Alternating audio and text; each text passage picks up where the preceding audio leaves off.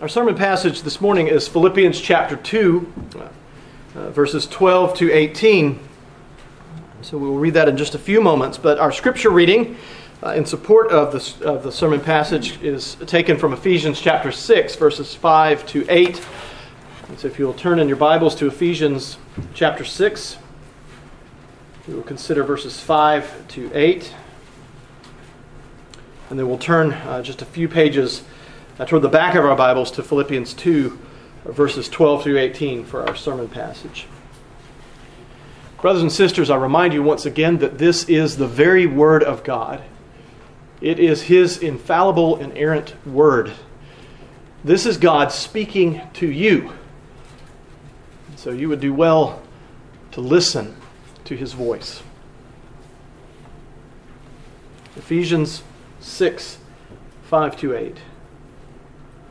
Slaves, obey your earthly masters with fear and trembling, with a sincere heart as you would Christ, not by way of eye service as people pleasers, but as servants of Christ, doing the will of God from the heart, rendering service with a good will as to the Lord and not to man, knowing that whatever good anyone does, this he will receive back from the Lord, whether he is a slave or free. Now turning to Philippians 2, verses 12 through 18. Therefore, my beloved, as you have always obeyed, so now, not only as in my presence, but much more in my absence, work out your own salvation with fear and trembling. For it is God who works in you, both to will and to work for His good pleasure. Do all things without grumbling or questioning, that you may be blameless and innocent, children of God, without blemish in the midst of a crooked and twisted generation, among whom you shine as lights in the world, holding fast to the word of life, so that in the day of Christ I may be proud that I did not run in vain or labor in vain. Even if I am to be poured out as a drink offering upon the sacrificial offering of your faith, I am glad and rejoice with you all. Likewise, you also should be glad and rejoice with me. This ends the reading of God's Word. Let us pray. Oh, most gracious God, we thank you for your Word once again. We thank you that it is you speaking to us. We pray, dear Lord, that by your Spirit, through His illuminating power, as He is the chief interpreter of His very own word, we pray that you would give us understanding now. We pray that you would guide us as your word is now preached. We ask for your blessing upon the preaching of the word. And we ask for your blessing upon the hearing of the preached word. May you be glorified, O Lord, we pray. In Jesus' name, amen. Now you will remember, even if you weren't here, you know the preceding passage to our sermon passage this morning quite well. Philippians 6 to 11. You will probably remember that in last week's passage, Paul commanded the Philippian Christians to have this mind among themselves. And then he went on to describe what is known in theological circles as the humiliation of Christ. Have this mind, which is yours in Christ Jesus. That's what he said in last week's passage. And then he launched into what it means to have this mind. What the mind is that Christ possessed, that he is commanding the Philippians to have. Well, now in this week's passage, Paul gives another command.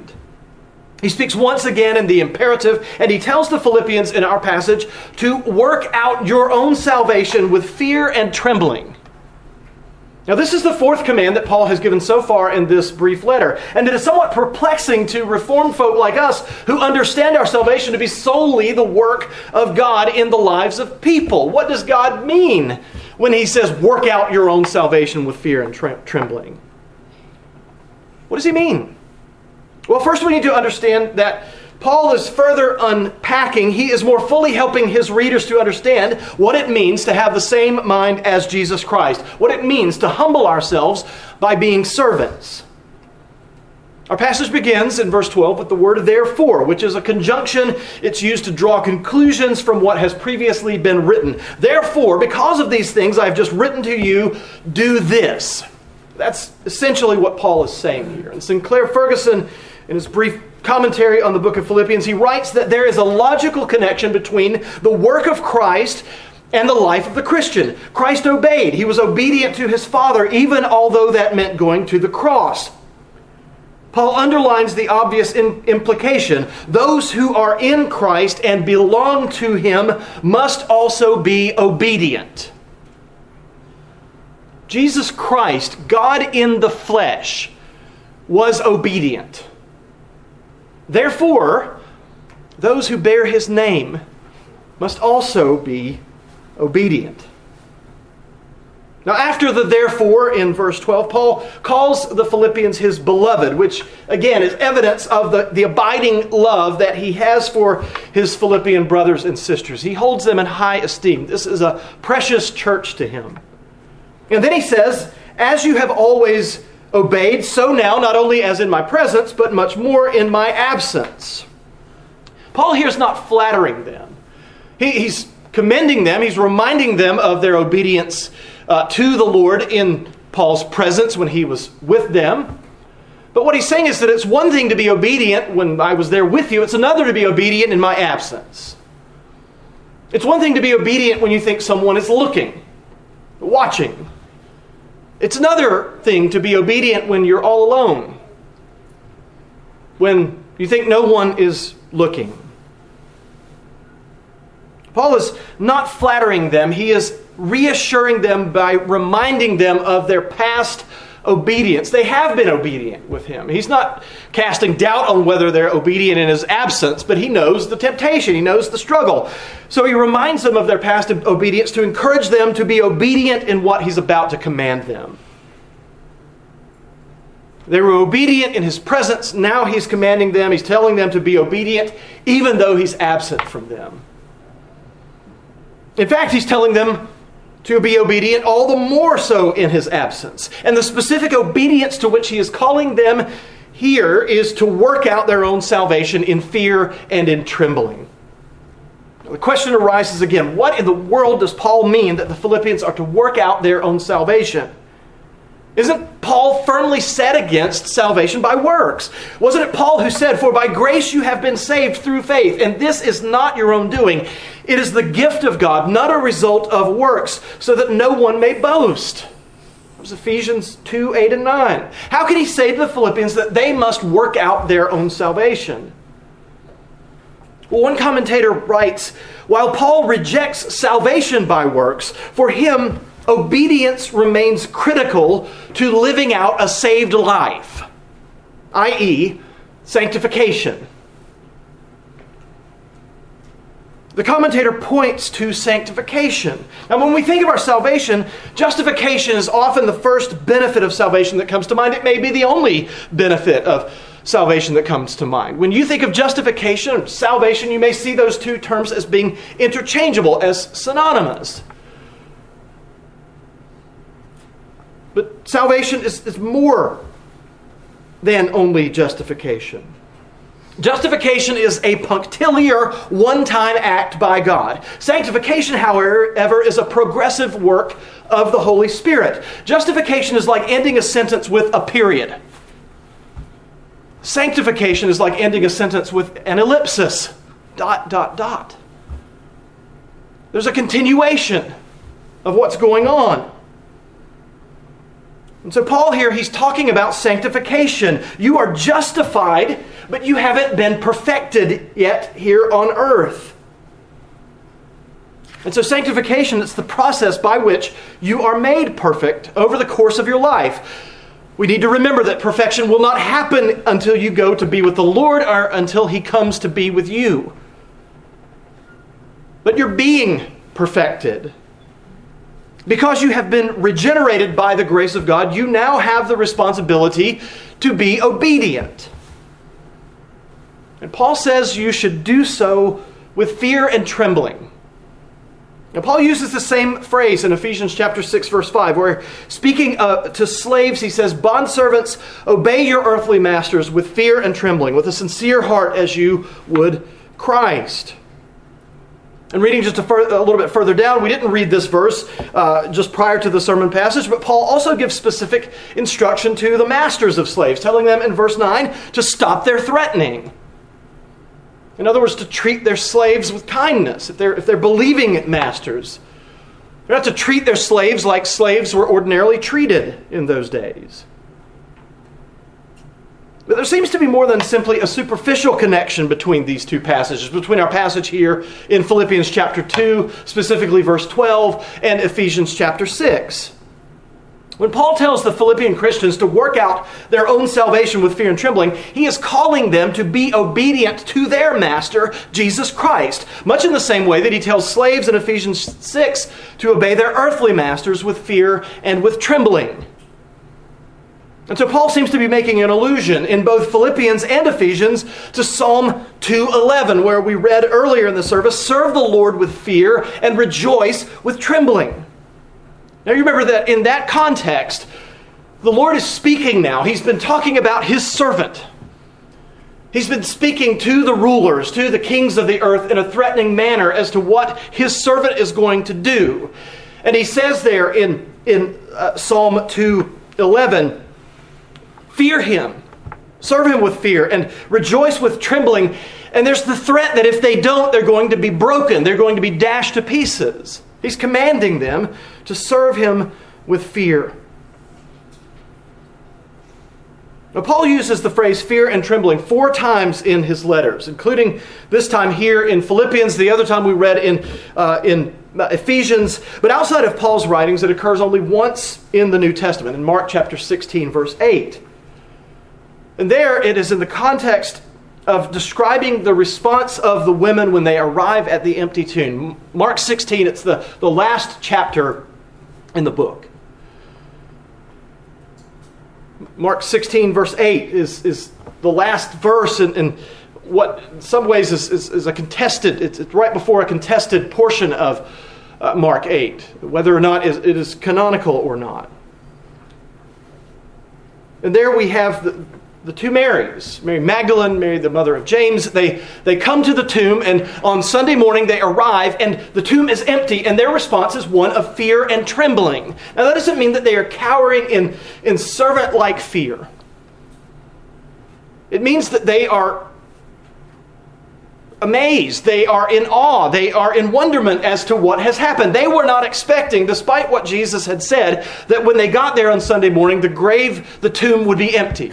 They weren't imagining that would happen.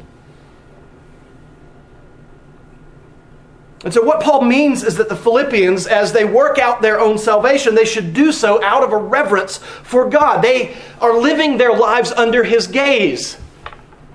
And so everything that they do must be done in view of that, understanding that. They must live their lives reverently. All of life, in a sense, is an act of worship. The Philippians and we are responsible to work out our own salvation in reverence for God. But verse 13 makes it clear that God is working it out for us. For it is God who works in you, both to will and to work for his good pleasure. What it means is that God the Spirit who lives in you, who indwells you, he is working in you so that you will have the will and the power to do what is pleasing to God prior to coming to faith in Christ, prior to regeneration, prior to your justification, your adoption, and this progressive sanctification in which you are in the midst of. You had both no will or no ability to do that which is pleasing to God. But God is at work in you as one who has been made alive in Christ, who's been born again, who is regenerated. Because you are a regenerate person, because you are in Christ, the Holy Spirit is now working. He's making you willing and able. And so if he were not at work in you, you would have neither the will, you wouldn't desire to do that which is pleasing, or the power, the ability to please God. You would have no interest in it. Now, verse 13 shows undeniably that God is the one who does the saving. He is the one who is at work in you. But we can't take verse 13 out of the context of verse 12. And so when you put these two verses together, what you have is a picture of human responsibility alongside of divine sovereignty. Divine sovereignty does not negate human responsibility. Human responsibility does not negate divine sovereignty. These things aren't in opposition to one another. They work together. It is God who has made you both willing and able. And as you read in Ephesians chapter 2, it's God who's prepared the good works before you, beforehand, that you should walk in them. Well, verses 14 to 16 then give an idea of how we are to work out our salvation with fear and trembling. And these commands that Paul is about to give, they are specific to the situation that is taking place, that is going on in Philippi at this time. Verse 14 says, "Do all things without grumbling or disputing." Now, Paul might have said many things regarding how they were to work out their salvation, but he chose to zero in on these two issues, grumbling and disputing. We've mentioned this a number of times already. Practically every sermon, every passage that we've been through in the book of Philippians, there was a dispute. There was a division that was taking place in this church. And this church, which is very precious to Paul, which had thrived in the years since Paul had been there and first worked as a missionary among them, he's concerned about something happening that would result in a split. And so his commands to them are very specific based on the situation at hand. But these commands are good commands for us all. He's given all kinds of commands. Now he gives them in verse 14 another command. Do all things without grumbling or disputing. So the grumbling and the disputing, without the grumbling and disputing, that's what qualifies the doing all things. Whatever you do, he's telling them, do it and don't grumble about it. Don't dispute over it. And then we think back to the passage that we read from Ephesians chapter 6 with regard to the slave and the master. The slave is to do things in fear and trembling. Paul might have also said there, but he didn't do it without grumbling and without disputing. Now, Paul here in verse 14, he's shining a light on the particular issue that had arisen in the Philippian church. And yet grumbling and disputing, they are universal traits of fallen human beings. And sadly, they are traits of the people of God as well. We're fallen human beings for sure, but we are redeemed. We actually can go through life without grumbling and disputing, and yet still we grumble and dispute. Grumbling in particular is a word that is used to describe God's people in the Old Testament again and again, especially in their 40 years of wilderness wandering. Grumbling is the mutinous murmuring of people who are dissatisfied in those who are leading them. In Exodus, the people grumbled against Moses, but ultimately they were grumbling against the Lord. God provided manna and quail for them every day except for the Sabbath. But on the day before the Sabbath, they received a double portion that did not spoil so that it would carry them through. And even so, they grumbled. Even though they had received this manna from heaven, an abundant meat in order to provide for their physical needs, their hunger, they longed for the days of Egypt. They wanted to go back. They were dissatisfied. They grumbled. Paul says the Philippians are to do all things without grumbling or disputing. In other words, they are not to be like the Israelites who had left Egypt. They're not to want to go back, as it were. And then Paul continues in verse 15, that you may be blameless and innocent, children of God without blemish in the midst of a crooked and twisted generation, among whom you shine as lights in the world. Now, we grumble and dispute all the time without realizing that we're doing it. It is so natural for us, so common for us. Cynicism, sarcasm, it has invaded our very personalities. But Paul tells the Philippians that they will be blameless and innocent if they don't grumble and dispute. Our grumbling, all of it, is ultimately grumbling against God. If we believe that God is sovereign, and we say we do, then we know that all things that happen take place according to His plan. Grumbling is the acknowledgement of God's sovereignty coupled with a lack of faith in His intelligence or in His goodness or both. Grumbling is saying, okay, God, I know you're in control, but you're not doing this right. I could do it better. Either you're unintelligent, you're incompetent, or you're not good. That's what grumbling is. We grumble either because we think we know better and could have planned it better, or because we think that God's plan is evil. And that's why if we grumble against God or dispute with Him, we will be neither blameless nor innocent.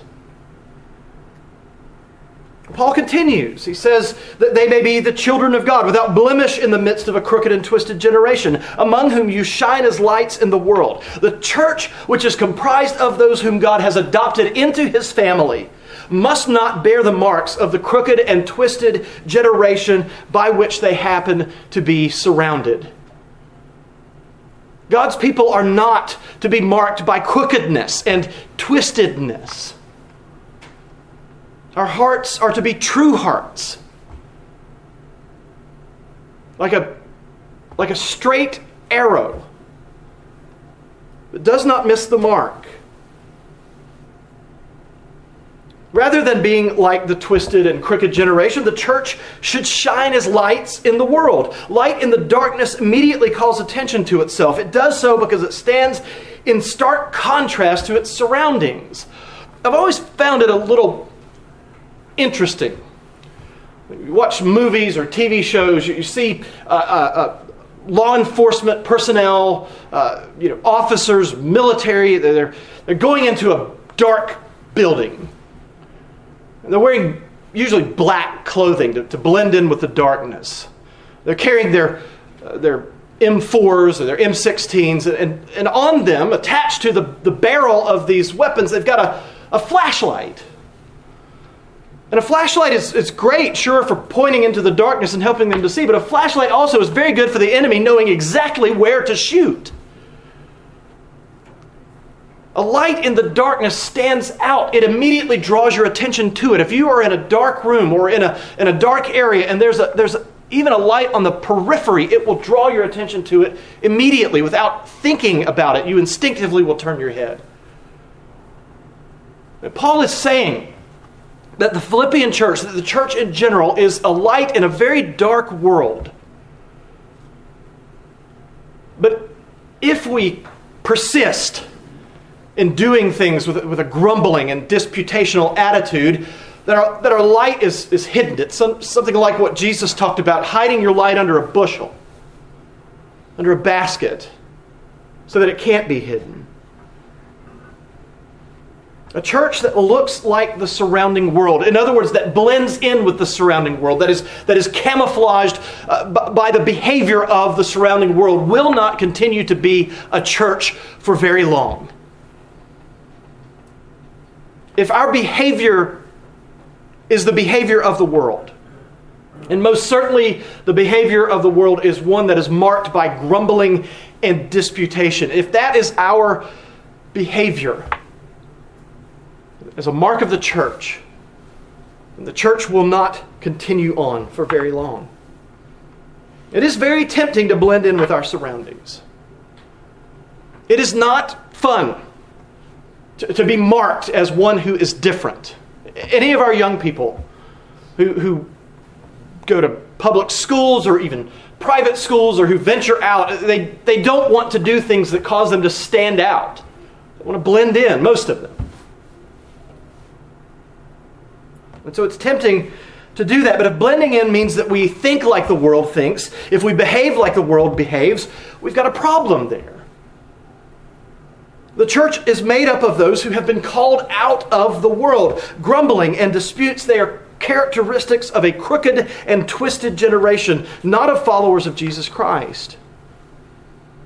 And so in contrast to grumbling and disputing, Christians are, in the words of verse 16, those who hold fast to the word of life. We cling to it. We hold on to it. There's nothing pulling us free from it. Now, the word that's translated holding fast, it can also be translated holding forth, as it is in the King James Version. And so it could be that Paul means, he might mean we're holding fast to it, we're not letting go, there's nothing that's going to pull us loose from the monkey bars on which we are hanging. It could be that. It could be that we're holding up the word of life, in some ways like shining forth like a light. It may be that Paul was deliberately using a word that is somewhat ambiguous in its meaning. Holding forth the word of life, as we've said, it fits well in the immediate context, but holding fast to the word of life fits well with the overall context of the book of Philippians, in which perseverance is emphasized. And so probably Paul means both at the same time. Hold fast, hold firm, hold forth. Well, in the second half of verse 16, Paul writes, "So that in the day of Christ I may be proud that I did not run in vain or labor in vain." Now, Paul has just recently referenced, he's alluded to the day of Christ in different language back in verses 10 and 11. He referred to the time when at the name of Jesus every knee would bow and every tongue confess that Jesus Christ is Lord. We saw last week he's referring to the great day, the day of judgment, the day when Christ Jesus returns.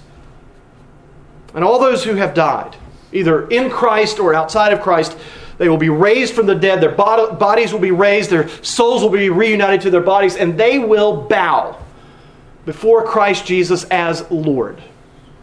He who has been given the name that is above all other names. On that day, Paul is saying here, he would like to be reassured that in his labors in Philippi, that his labors in Philippi, they weren't in vain. He wants to see that the Philippians have indeed held fast to the word of life. He's alluding to the fact that he's going to die before they do. He doesn't know when, but he knows his death is coming at some point. Paul knows that his life hangs in the balance, and it does so because of his evangelistic efforts, because he preached Christ crucified, and there were people in Jerusalem who were not happy about it, and they wanted him dead. But he is happy to give his life for the people to whom he ministered. That's what he means in verse 17. "Even if I'm to be poured out as a drink offering upon the sacrificial offering of your faith, I am glad and rejoice with you all." Now here he's referring to the Old Testament practice of pouring out wine to accompany the main sacrifice as commanded in places such as Numbers chapter 15, verses 3 to 12. When they offered up sacrifices, they poured out wine alongside of it. Paul is saying, I'm being offered up as this outpouring of wine. He is happy to be sacrificed alongside of the Philippians. He just hopes to find out on the day of Christ's return that his sacrifice wasn't in vain. Even if he is being sacrificed, he says at the end of verse 17, he is glad and he rejoices with them all. And then he finishes out the passage with two commands in verse 18. He commands the Philippians to be glad, and he commands them to rejoice with him. Be glad. Rejoice. Do all things, he says earlier, without grumbling and disputing.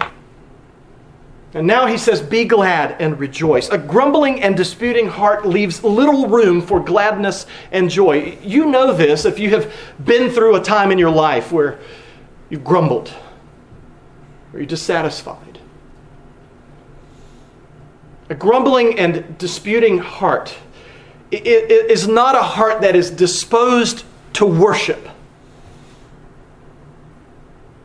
Grumbling and disputing with regard to the Lord, with regard to his plan, with regard to what he expects of you in terms of your obedience.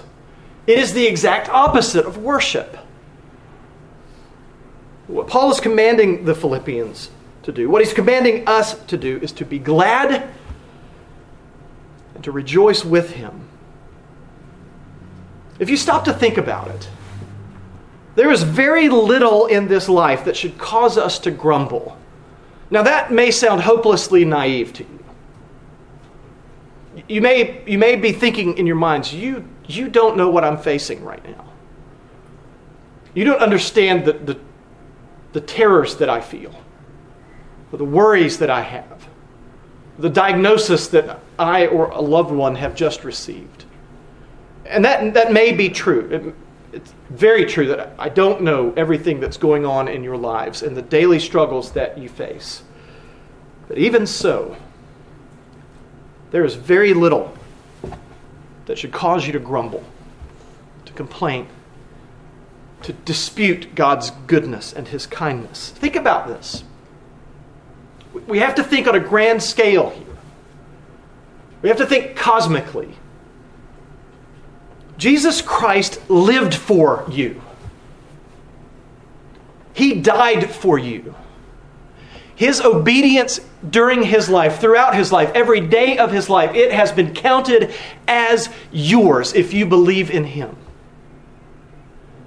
You are not reckoned as one who has a record of breaking God's law. You are reckoned as one who has kept it perfectly in every way. Jesus Christ lived for you. Jesus Christ died for you on the cross. Your sin, even one single little teeny tiny sin that you committed at the very earliest stages of your life, is worthy of you being damned to hell forever and suffering grievous pain. And yet Jesus Christ died in your place. If you believe in Him, if you trust in Him for salvation, then you will never know, you will never experience that kind of agony. You won't experience the temporal punishment, the kind of pain that Jesus Christ experienced on the cross, the hatred of His Father. You won't experience the eternity of punishment that is coming to those who refuse to believe in Christ as Lord and Savior.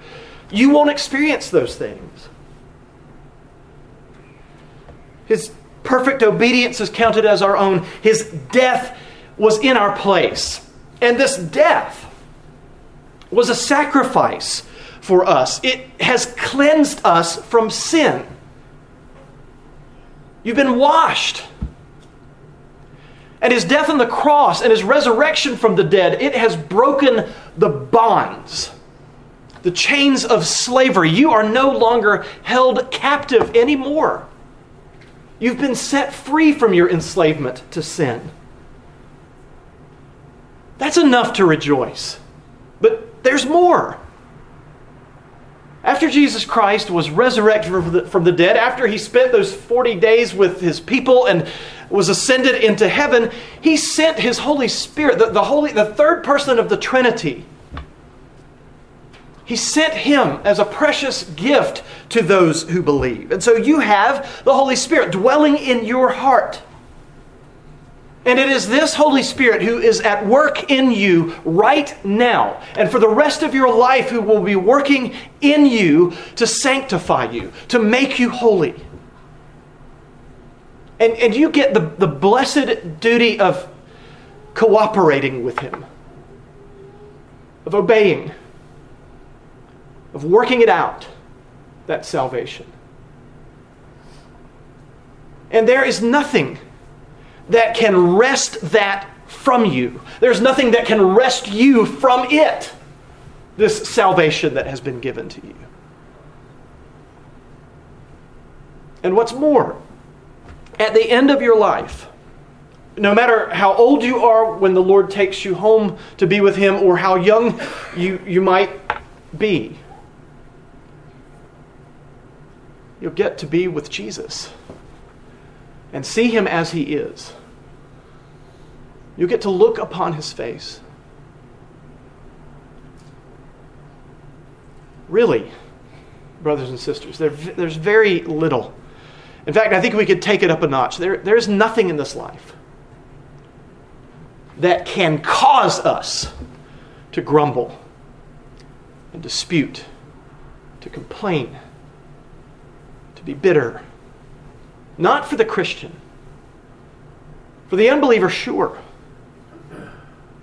Sadly, sometimes the unbelievers are living a happier existence on the surface of things, at least, than we believers are. Of course, they're doing it using means, self-medication, numbing themselves to the imminent arrival of eternal pain and damnation. But far too often, we are living like those who have no hope. We're thinking like those who have no hope. Part of your working out your salvation with fear and trembling must be this. It must be diligent in remembering these things that you have just been reminded of, which are just a small taste of all of the benefits of salvation that you have.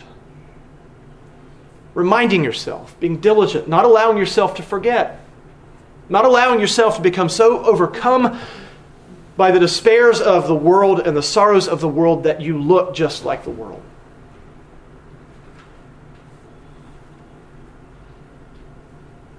Christ Jesus, God the Father, God the Spirit, the triune God has done all of these things for us. He is doing these things for us. Therefore, because of all of these wonderful things that you have just heard about, out of gratitude for those things, be obedient to Him. Your obedience to God is a marker that you are the children of God. Your obedience to God, it shines forth as light in a dark, crooked, twisted world. Your obedience is evidence of saving faith. It is a grateful response to God's work of salvation for us. It gives us assurance that we are indeed saved because our obedience is proof. It is proof that God is working in us and through us. But remember this. Obedience, it is the fruit of faith. But what's the size of the faith that Jesus commands His disciples to, that He holds up as an example of sufficient faith? It's the faith that is the size of a mustard seed. A tiny little speck. That's all the faith you need to be obedient to the commands of Jesus Christ. The good news is He has already been obedient for you. Out of gratitude for His obedience, be obedient to Him. Amen. Let us pray. Our gracious God, we thank You that You have given us this command in Your word to work out our own salvation with fear and trembling. We pray, dear Lord, that we would have such a sense of gratitude, that we would come before You with such a worshipful disposition, that we would be before You with fear and trembling. Not as slaves, not as servants in the sense of those who grovel before You because You're a tyrant, but as those who are Your little children. We pray, dear Lord, that we would love You as our Father. And we pray, oh Lord, acknowledging that we cannot do it without the power, without the presence of the Spirit. And so we pray, dear Lord, that Your Spirit would help us, that He would help us to be grateful, and that He would help us to be obedient. We pray this in Jesus' name. Amen.